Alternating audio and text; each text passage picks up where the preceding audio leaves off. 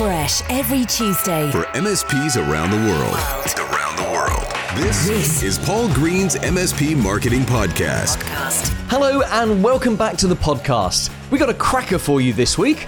Here's what's happening. There's a problem that most organizations are facing, and that is the relationship they have with their existing customers and whether that's going to lead to more business in the future or whether they need to be worried about those folks leaving. That's Joey Coleman. He's the author of Never Lose a Customer Again.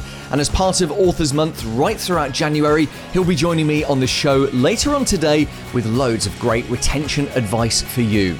We'll also be talking about strategic reviews. They are a very useful tool, not only for retention, but also for selling your clients more monthly recurring revenue. Paul Green's MSP Marketing Podcast. So we are doing a few series at the moment to get us into better marketing for all MSPs in 2023. And in this first part of the show, we started last week talking about the ultimate MSP marketing strategy. Now, last week we talked about the first step, which is building multiple audiences. Today, I want to talk about the second step of that strategy, which is to build a relationship with those audiences. So if you haven't heard last week's show yet, please do go back and have a listen to that so I don't have to recap it now. But once you've built yourself up some audiences, as we discussed last week, the whole point of this strategy is to then build a relationship with them. Now, why do we want to try to do that? Simply because when you come to sell your services to a prospect, you normally find yourself up against all the other MSPs that they've been speaking to. And everyone's in kind of the same boat in that the customer, the potential client, the prospect, knows nothing about technology. They know nothing about the MSPs around. And essentially, all of it is just this big, scary pit of nothingness, unawareness. They don't really know anything. That's not a great position to go into because you could be, and indeed you probably are, the best MSP in your area. But the prospect is never going to know that. Then that's not going to come over to them through the marketing. It's almost impossible to show that you are genuinely the highest quality through your marketing. Well, certainly it is possible, but it's very, very difficult unless you really build up your marketing. So we don't want you going into any kind of sales situation where you are seen to be the same as all the other MSPs you're in competition with. I believe in stacking the odds in your favor. I believe in giving you a massively unfair advantage against your competitors. And one of the ways that you can do that is to build relationships with prospects before you ever sit down with them. Now, this is typically done through content marketing.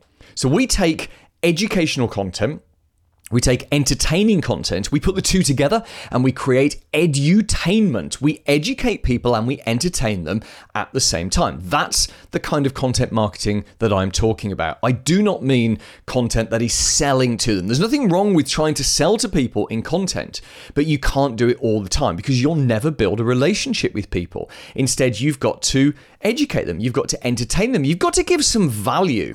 This is what content marketing is all about. And it's very easy to look at all the content that's being produced, and there is so much content that's being produced. Isn't that there a stat knocking around at the moment that something like 90% of all the information that humans have ever produced, was being produced in the last 5 years? I don't know if someone's made that up or whether or not that's a real stat, but it certainly feels that way, doesn't it? There is, it's not as if anyone has ever sat there and thought, there's just nothing to read. There's not enough content. There's so much out there. And that may have put you off producing your own content, but actually that's the wrong thing to do. You've got to take part in this game because content is how we build relationships. If you look at the things that you can do as a person to build authority, to build credibility, to build a relationship with people, they all relate down to producing content. Look at what I'm doing here. I'm standing, looking at a camera, talking into a microphone, creating content, creating podcast content. There's millions of hours of other podcast content out there But you've chosen to listen to this one, and thank you very much for that, because the value that you get from the edutainment is worth the time swap, I guess. It's worth you giving up your time or having me on in the background while you're walking your dog or whatever it is that you're doing right now. That's the point of this. You build the relationship with people through the content, regardless of what all other people are trying to do. Now, we must never forget that the prospects we're trying to reach, the average business owner or manager, they don't know what they don't know about technology, about IT, about cybersecurity. They literally haven't got a clue. And I'm not being offensive when I say that. You know they really don't have a clue, and I know they don't have a clue. And that's why we must educate them and entertain them at their level. We mustn't talk about admin settings. We mustn't talk about ransomware attacks in any more than, educating people about how easily it can start and how it's most likely to start in their email inbox. We've got to educate them and entertain them about stuff that is relevant to them. So you've got to understand your audience. What drives them? What do they want? What do they need? What do they fear? What keeps them awake at night? What's the thing they want more than anything else? Well, we can pretty much guess, regardless of which niche or geographical area you're in. They want business growth. They want happier staff. They want more clients. They want more revenue. They want more net profit. They want it to be easier. Don't we all just want it to be easier? And can you think of ways that technology can make things easier for them? Well, I can think of a million ways, and I'm not even an MSP. I'm not a technology guy, but I've spent 7 years talking to technology people, and that kind of rubs off on you. I have an idea of how technology just makes business easier. That's the kind of stuff we want to educate them about, because it's what's relevant to them. And if it's relevant, it's more of interest, they're more likely to consume it. And if they consume it, if they engage with it, at the point they're ready to buy, they are much more likely to see you standing out from all the other MSPs. That's the goal here. It's about on the day they're ready to buy. You can't make someone buy before they're ready. People only buy when they're ready to buy. But on that day, we want all those other MSPs that you're in competition with to be here, and we want you to be slightly above it, because you've built a slight relationship with that person. And maybe you've done it through content marketing. Maybe it's been through good multi-touch point marketing. You could take your LinkedIn audience, your email database, and just from those databases, someone who has seen your posts on LinkedIn and maybe received a message from you on LinkedIn and read your LinkedIn newsletter and opened some emails from you and clicked through to your website and enjoyed looking at that, maybe even watched a video on your YouTube channel, maybe even, maybe even seen you on another platform or even met you in real life. There is a certain level, it's a low level, but there is a certain level of relationship there, and that's what pushes you up. So, practical matters. How do you actually do this? Well, last week I recommended you build up your LinkedIn connections and you build up your email database. So on a practical level, first of all, you post content on LinkedIn every day. And I'm talking 6 to 7 days a week. Stop at 5 if you want. It doesn't really matter. I don't do LinkedIn at weekends, but that's a personal preference. That's a personal choice. You can do it 7 days a week, but put some content on LinkedIn once a day, every single day of the week. The second thing that you need to do then is send out an educational email once a week. So that's our kind of rhythm. Social media goes out daily, emails go out weekly. There is a monthly one, which is sending out a printed newsletter, but we'll cover that off in a future podcast. And in fact, we have spoken about it in previous podcasts as well. You can go searching for that. Daily social media, weekly sending out an email. And by the way, best practice on that email is you send them out an email with a bit of a summary, a tease, something intriguing to get them to click the link and go and read the full article on your website. That's what we want them to do. So you can use this to drive traffic to your website as well. Practically, I guess the final question that you might have about this is, well, what do I write about, Paul? Well, that's easy. There is a ton of content that's sitting there for you, and it will be suggested by your technicians and your existing clients and your prospects. Every time you have a sales meeting and they ask you a question and you think, ooh, I get that question a lot.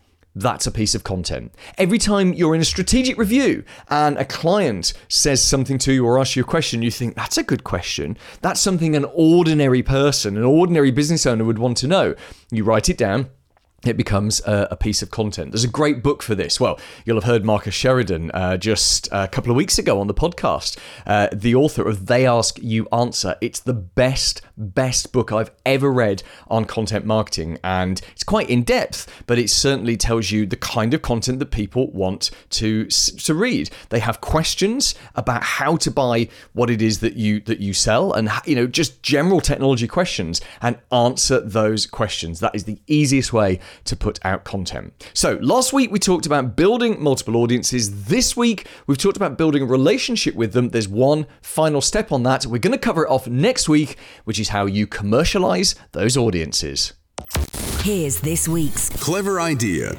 So the other series that we're running right now in the podcast is how to upsell your existing clients. Last week we talked about the profit matrix. Again, please go back and review that if you haven't already listened to it, because today we're talking about something I mentioned just a few minutes ago, strategic reviews.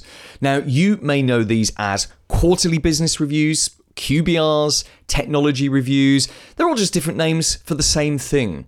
I like to call them a strategic review because the value in this kind of review is at the strategic level. A strategic review is where you sit down with your existing clients and you review their technology strategically. It's as simple as that.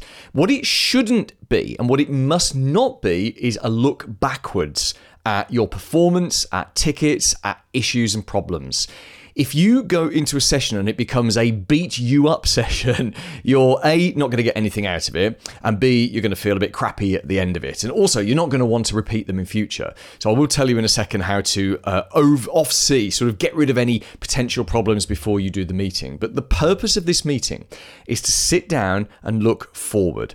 It's to sit down and ask the clients that you've got some questions, some open questions about their favorite subject. And everyone's favorite subject is, of course, themselves and their business. So you are positioning yourself with these meetings as their technology strategist.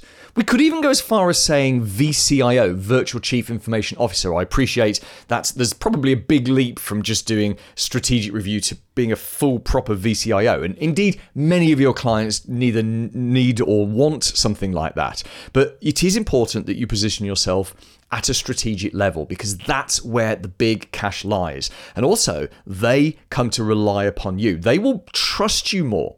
They will have a better relationship with you the more strategic that they perceive you to be. So it's a strategic review. First thing you do is you book it in with your client. You ring them, or you send them a letter, actually physically ship them a letter in the post, in the mail, or you, if you have to, just send them an email, although we all know that's the least impactful way to do. And you say to them, hey, I would like to take you out to lunch just for an hour at so-and-so restaurant. We'll talk about your choice of restaurant in a second.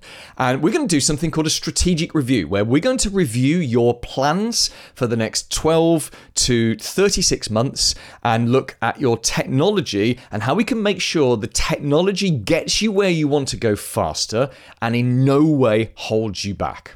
So it's really important they understand what the purpose of this meeting is, okay? So let's say you send out a letter to a client and you then follow them up, because obviously you don't hear anything because no one responds to these kind of things anytime. So if you don't hear from them, you give them a call and you say, hey, I sent you a letter, sent you an email whatsoever, just call in to get that booked in, and you do diaries and you compare calendars.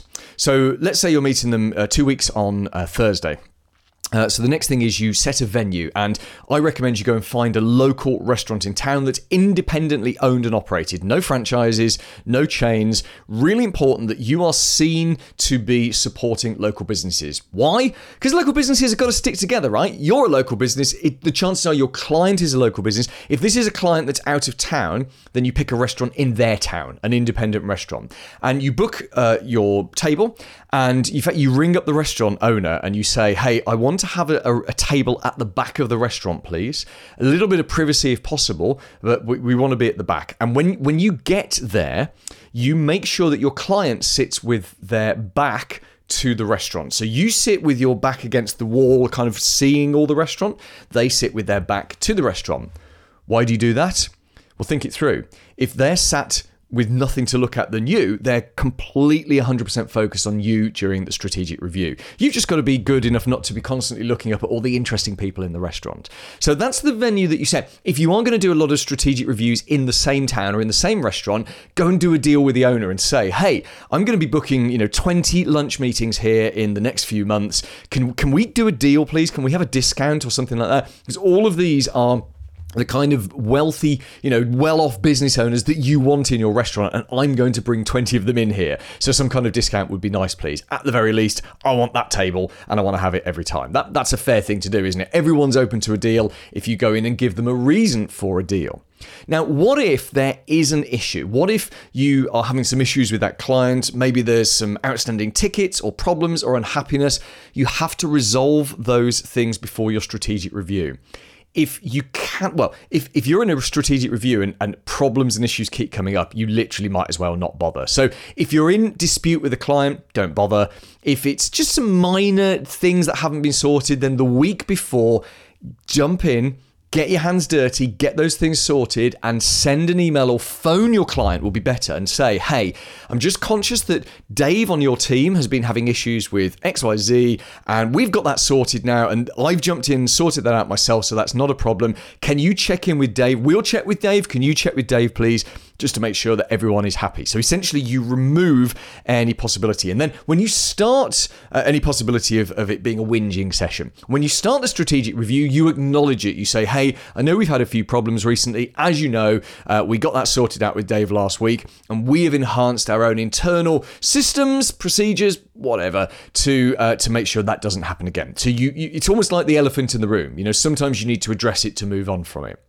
Then we get into the actual strategic review itself. The reason I want you to take them out to lunch is because I want you to have an hour of their quality time. And when I say quality, I mean quality with their brain.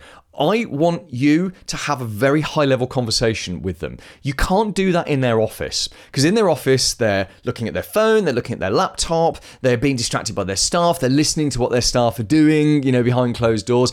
In your office, it's the reverse. You're not really focused on the meeting. You've got to get out. And the beauty of lunch, as opposed to just meeting for a coffee or sitting in a hotel lobby, the beauty of lunch is it guarantees you an hour.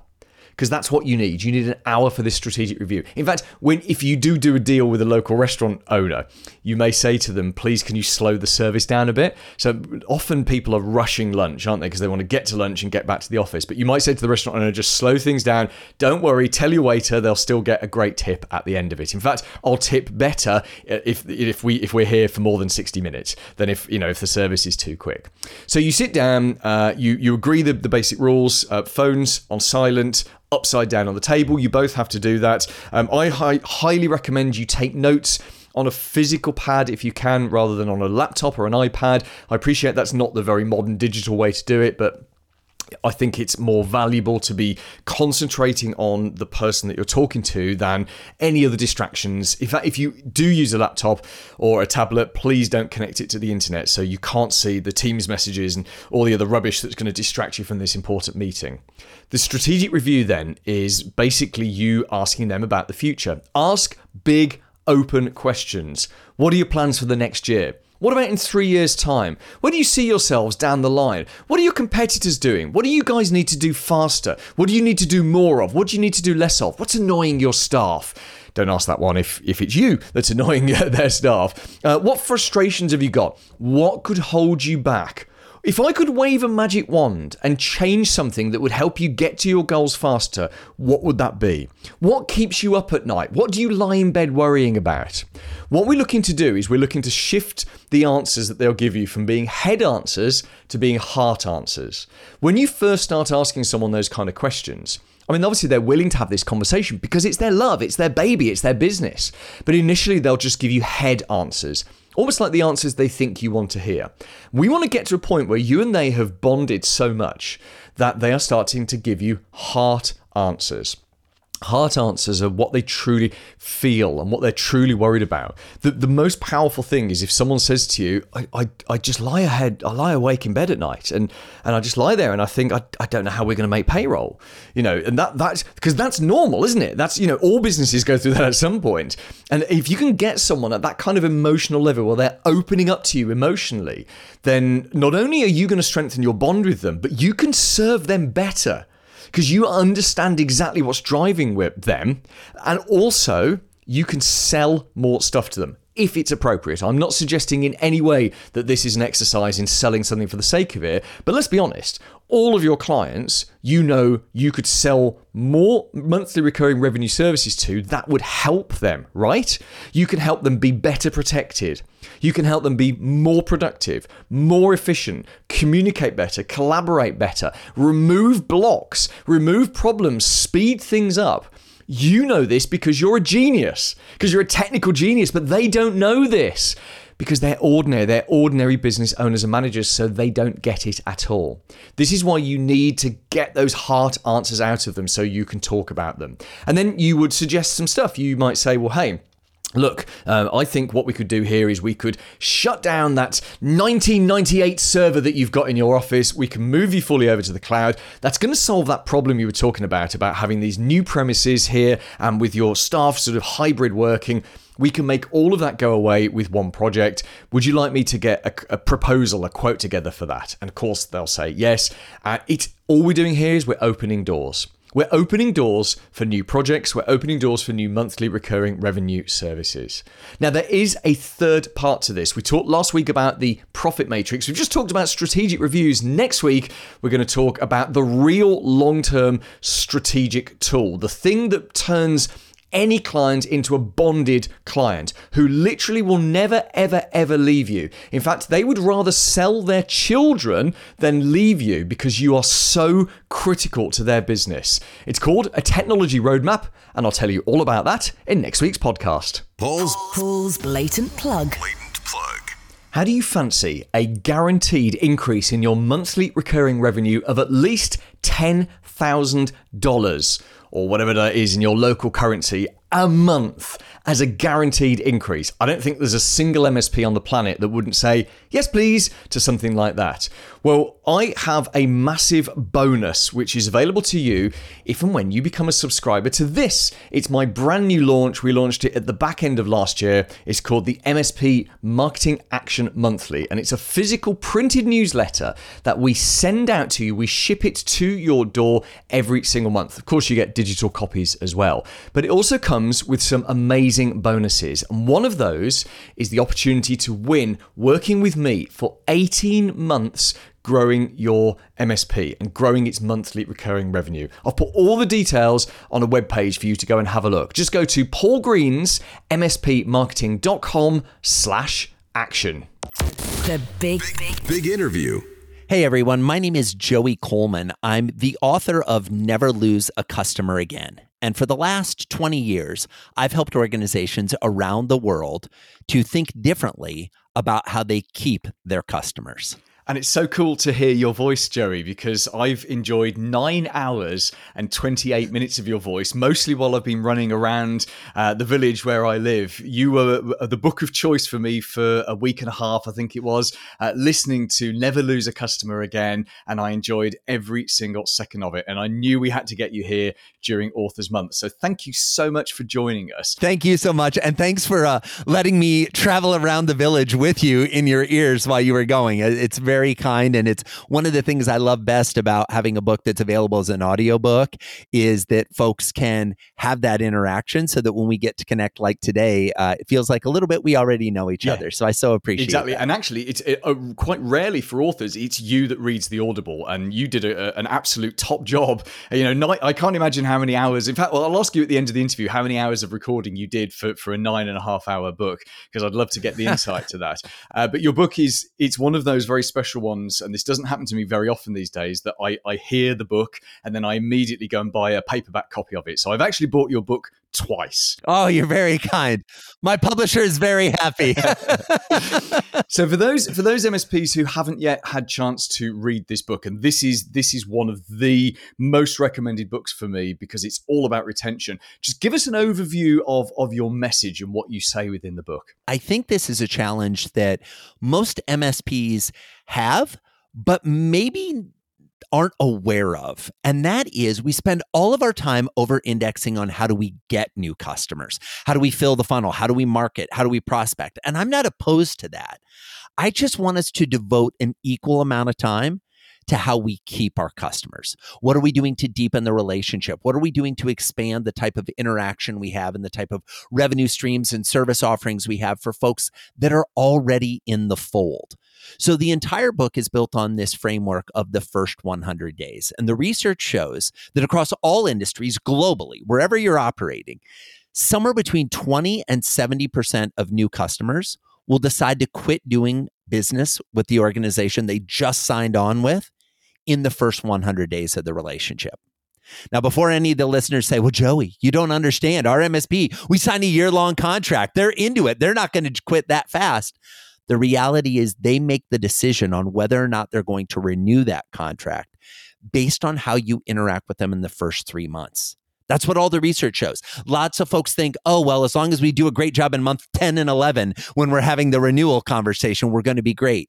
No, it's all about that foundation that you lay in the first 100 days. So the entire book offers case studies from around the world, 46, I think, in total, about how businesses can think more strategically about retention and the relationships they're building with customers instead of just always being focused on acquisition, marketing, and sales. Yes, and of course, MSPs quite famously, because you and I were talking about this before we started the recording, MSPs quite famously will say that they have insane retention, as in, you can talk to someone who's been in business 15, 20 years and they've still got customers number 1, 2, and 3. But I think you and I both agree that a lot of that retention is down to something called inertia loyalty. Absolutely. I think it's inertia loyalty. And I think the parallel for MSPs is banks. Okay. And put yourself in this position, because sometimes when we're running a business or we're operating in an industry, it's hard to see our own challenges because we live them every day, right? So it's hard to kind of put ourselves into the shoes of a new customer. But flip the script a little bit and look to banking. Most people stay with their bank, not because they love their bank, but because the pain of changing to another bank is greater than the pain of staying with the evil they already know. And I think, with all due respect to the folks listening, that's how a lot of people think about their IT support from an MSP. It's like, I'm really not loving it. It's not amazing. I'm not referring other people to the platform. I'm not excited to use it. But the idea of trying to find someone else to fill this mission critical need in my business is so painful that I'm just going to stay where I'm at. And I don't know about you, but I'm less excited about building a business on people that are handcuffed to be there or feel that I'm the lesser of the evils available in the industry than building a business that is all about people who want to be there, who are excited to be there, and most importantly, want to tell everyone they know about how much they love being there. Yes, completely. I'm not going to name names, but there is, everyone who's listening will know exactly who I'm talking about. There is a big business, a big vendor in the channel. If you read what's written about them on various forums, it's that people stay because they're locked into contracts. It's exactly as you were saying there. And they have a great product set. They acquire a lot of products. And I'm sure not all of their customers are unhappy, but the unhappy ones talk at great length about the unhappiness and how they feel trapped. And I'm sure that the leadership team, or hope the leadership team at that vendor is reading that, and they clearly need to hire you to go and fix that. If you get a multi-million-dollar contract off the back of this, Jerry, I'd like. I'll know that it came from you, Paul. I'll be happy to bring you on as my commissioned salesperson. Perfect. So I think with a lot of MSPs, when they get started, it's often the technician. It's the technician within. They want to do a good job. job. I've never met an MSP who doesn't want to do a good job. Obviously, that's why we all start our own business. Those first 2-3 customers, they super serve them, they overserve them. In fact, a lot of the things you talk about in your book, in your framework, I think is it the eight parts in the first 100 days? Yes, 8 phases of the customer journey. Exactly. Yeah, so a lot of those MSPs do naturally, just in terms of trying to do their best for their first 3 customers. I think it starts to go wrong for them at 4, 5, 6, 7, 10, 20, 30, because it's suddenly impossible for one human being to super serve customers and actually not desirable. That's when you end up with getting tech support requests at 10 o'clock on a Friday night. It's not a great life. Talk to us more about that framework. How did you put that framework together, and what does it actually look like for a B2B service firm? Well, what's interesting, Paul, is while I certainly respect and understand that some people see their businesses as B2B and some see them as B2C, I see all of this as H to H, human to human. And while I recognize that maybe when you're getting a long-term contract with a corporation, it's at a different price point, there might be more lawyers involved, there might be more people involved than selling to an individual consumer. The reality is the emotional impact and the emotional relationship we have with the people we do business with is often overlooked in a B2B setting. I think at the end of the day, the challenge that many businesses have, as you point to, as they grow and as they scale, is we go beyond knowing the people who are our customers. We go, that first customer, their name, their significant other's name, you probably know their children's name, if they have pets, because they're the only customer you're serving. You're holding them in the palm of your hand and you're waking up in the morning thinking, I got to do everything I can to make this person happy, because if I lose them, there's no food on the dinner table tonight.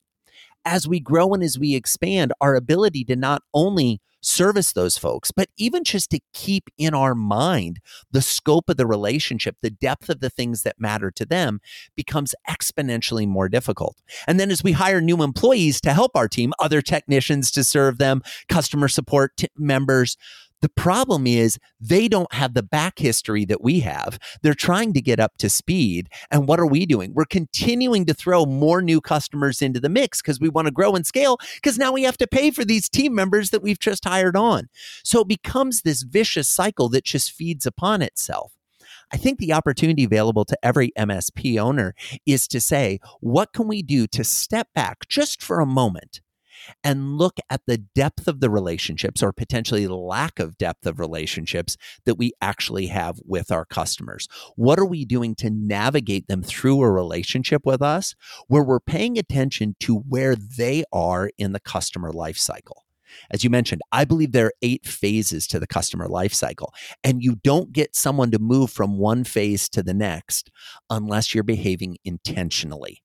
You're holding their hand. You're doing the types of things to deliver not only the practical experience they need to move to the next phase, but the emotional experience they need to feel confident in moving to the next phase. What I love the most about your book, apart from those 46 case studies, case studies always bring a book alive, but was that so many of your stages are actually after the sale, which kind of makes sense. Yes. It makes sense when you step back and you look at it. Joey, do you have time to sort of take us through the 8 stages and give us a very brief summary of each stage? Oh, absolutely. And Paul, what I'll do here, and everyone, I appreciate your indulgence, we'll kind of go through a fire hose of all 8, because there are 8 of them, and they all start with the letter A. And the idea behind that is not to confuse you, but rather to think of it that if you're achieving in each of the 8 phases, it's kind of like getting all straight A high marks from your customers. They're going to love you even more. So I'll go through all 8, and then if you have any questions, we can dive into specific phases.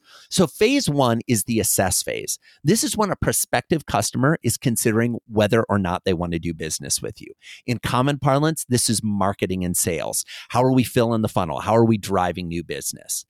After they decide, yes, I want to hire this MSP, they move to phase 2, the admit phase. This is where they admit that they have a problem or need that they believe you can help them with. They transition from being a prospect to being a customer, and this is day 1 of that 100-day journey that is to come. Immediately after they make the decision to work with you, they sign the contract, they hand over their hard-earned dollars. You're high-fiving, you're celebrating that you landed the new client. Meanwhile, back at their office, they have entered phase 3, the affirm phase. This, in common parlance, is known as buyer's remorse, where they begin to doubt the decision they just made. And in this phase, we need to reaffirm their choice to work with us and give them the confidence that they made the right choice and that we're going to take great care of them. We then come to phase 4, the activate phase. I call it the activate phase because I want you to energize the relationship at this point. I want the kickoff, the first real moment of truth with them, to feel unlike any business experience they've ever had. That's how you set the standard for what is to come. And then we come to phase 5, the acclimate phase. Now, as a pro tip, everyone, this is where most businesses start to lose. They start to fall off the rails, okay? In the acclimate phase, your new customer is getting used to your way of doing business. They're figuring out, do we do tickets? Do we call? How do we, get information? How do we take advantage of the services and the products that we've signed up for? See, you've done this hundreds of times, thousands of times, maybe tens of thousands of times. But to a new customer, they have no idea what comes next. And you may say, but Joey, I put it in the contract. We explained it in our kickoff meeting. They have a manual that shows them how to do it. Folks, with all due respect, you sign things that you don't read all the time. All the time. And your customers are exactly the same way. When they are learning, when they are new, we need more hand-holding and less document giving. Less like, oh, go to page 78 of the manual and you'll be able to figure it out. No, help them to find page 78 of the manual. Help them to explain. Teach them to fish instead of giving them fish. We then come to phase 6, the accomplish phase. In the accomplish phase, our customer achieves the goal that they had when they originally decided to do business with us. Now, what's interesting is most MSPs probably think that the goal is just to have someone on the other end of the line when there's a tech support problem. That's all they want. As long as we're taken care of, as long as we've got the backup, we're good to go. No, friends. There is a much deeper emotional reason why they've decided to do business with you. Maybe that's they had a problem in the past where they couldn't get help and it costs them money, it costs them morale, costs them some type of a negative impact. Maybe they have a vision of where they're growing or taking their business in the future and they know they've expanded past their in-house team's technical capabilities. There is some goal that they have. And if you're not tracking that goal, paying attention to that goal as it progresses, and then celebrating the achievement of that goal when they accomplish it, they're not going to celebrate it either.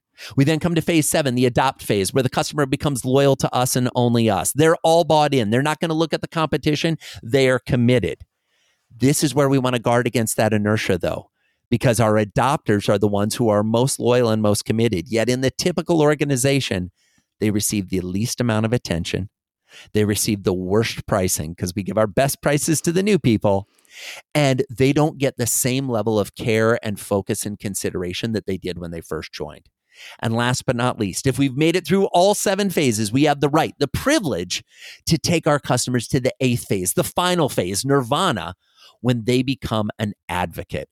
A raving fan singing our praises far and wide. Now, Paul, I don't know about you, but I have yet to meet an MSP anywhere in the world who has said to me, Joey, I'm all good on referrals.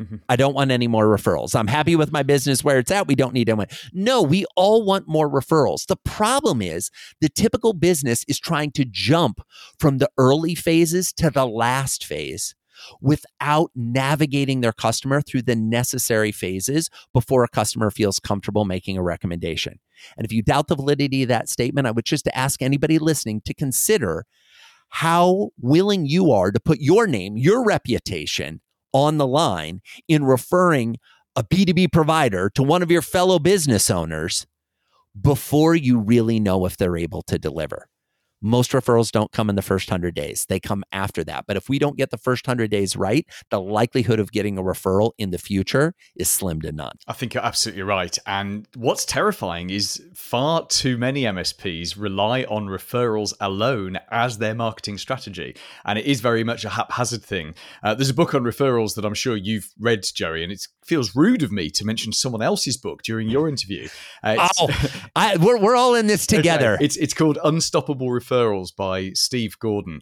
and it talks about the fact that there is a social risk. If I refer you as a provider, and actually you turn out not to be very good, I've taken on board the social risk of the referral. And what you've just explained is why that's the case. You've put real detail into that essentially for someone to be an advocate and to genuinely run around saying you've got to use these guys, that there's an enormous amount of emotional development that they need to go through. In your experience, where do businesses get stuck? Is it a case that businesses try to jump from the first day to the last day, or when they're trying to implement the process that you talk about in your book, do they typically get stuck at a different stage, or is it just that they run out of steam? All of the above, right? I mean, it depends on the business and it depends on the business owner. I mean, I think some businesses don't even think of the multiple phases that a customer goes through. They think of, well, there's somebody who isn't a customer and there's someone who is a customer. It's a binary conversation. That's not the world we live in. And I understand for tech folks to think in a binary world makes sense. That's what you do all day, every day. But humans don't operate that way. Humans are more complex. There's more shades of gray between here and there and where we're going. So I think there's automatically a challenge given the industry, and there's automatic a challenge given the fact that we're all so busy that we just want to put people into buckets really quickly and move on. Additionally, I think most businesses are structured not to take care of their customers in the long term. What do I mean by that? The typical business, if I ask an MSP owner, how much did you spend on marketing last year or last quarter? They can answer that question. If I ask them how much they spent on taking care of their existing customers, their eyes glaze over. They're not sure. If I go to the typical business and I say to the sales team, what are our goals for this quarter? How many new clients are we trying to land? And then I go to the rest of the company and I say, what are our goals this quarter for how much we're going to expand the relationship with our existing clients? I don't get any answers. Instead, I get things like, well, we're just not going to lose any. We're going to try to save them. We're going to have this retention program that really isn't retention. It's more of a crisis response program that if somebody's going to leave, we're going to put a ton of effort and human power towards it to try to save them. Instead of saying strategically, where are we going to build and grow and develop and deepen the relationships we have with our existing customers? So sadly, Paul, I think it's not there's one thing that all companies can do to make it better. I do think the opportunity is to say, what is our current customer journey? What does it look like? Because most businesses haven't even done that. They haven't even mapped the current customer journey. They did it maybe when they first started out with their business, but once you're up and running and you're successful, going back and looking at what the actual experience is often something business owners don't do. I'll give you a quick story. This past weekend, I was working with a mastermind group that we flew into Las Vegas and we had a whole event for them. And as part of that process, we mapped the journey. Now, I had CEOs in the room. And what I noticed is by the time we were done mapping the journey, over the course of the next several hours, they would keep saying, oh, but then there's also this other thing we do. Oh, and I need to check with my team because we used to do that, but I'll be candid, I'm not even sure we're doing that anymore. Lots of times as our business grows, we get away from the hand-holding, from the care and the consideration that we had when our business started. And as a result, we become more focused on, well, what is the big picture, instead of paying close attention to those details that are actually the things that are going to keep us in business long-term.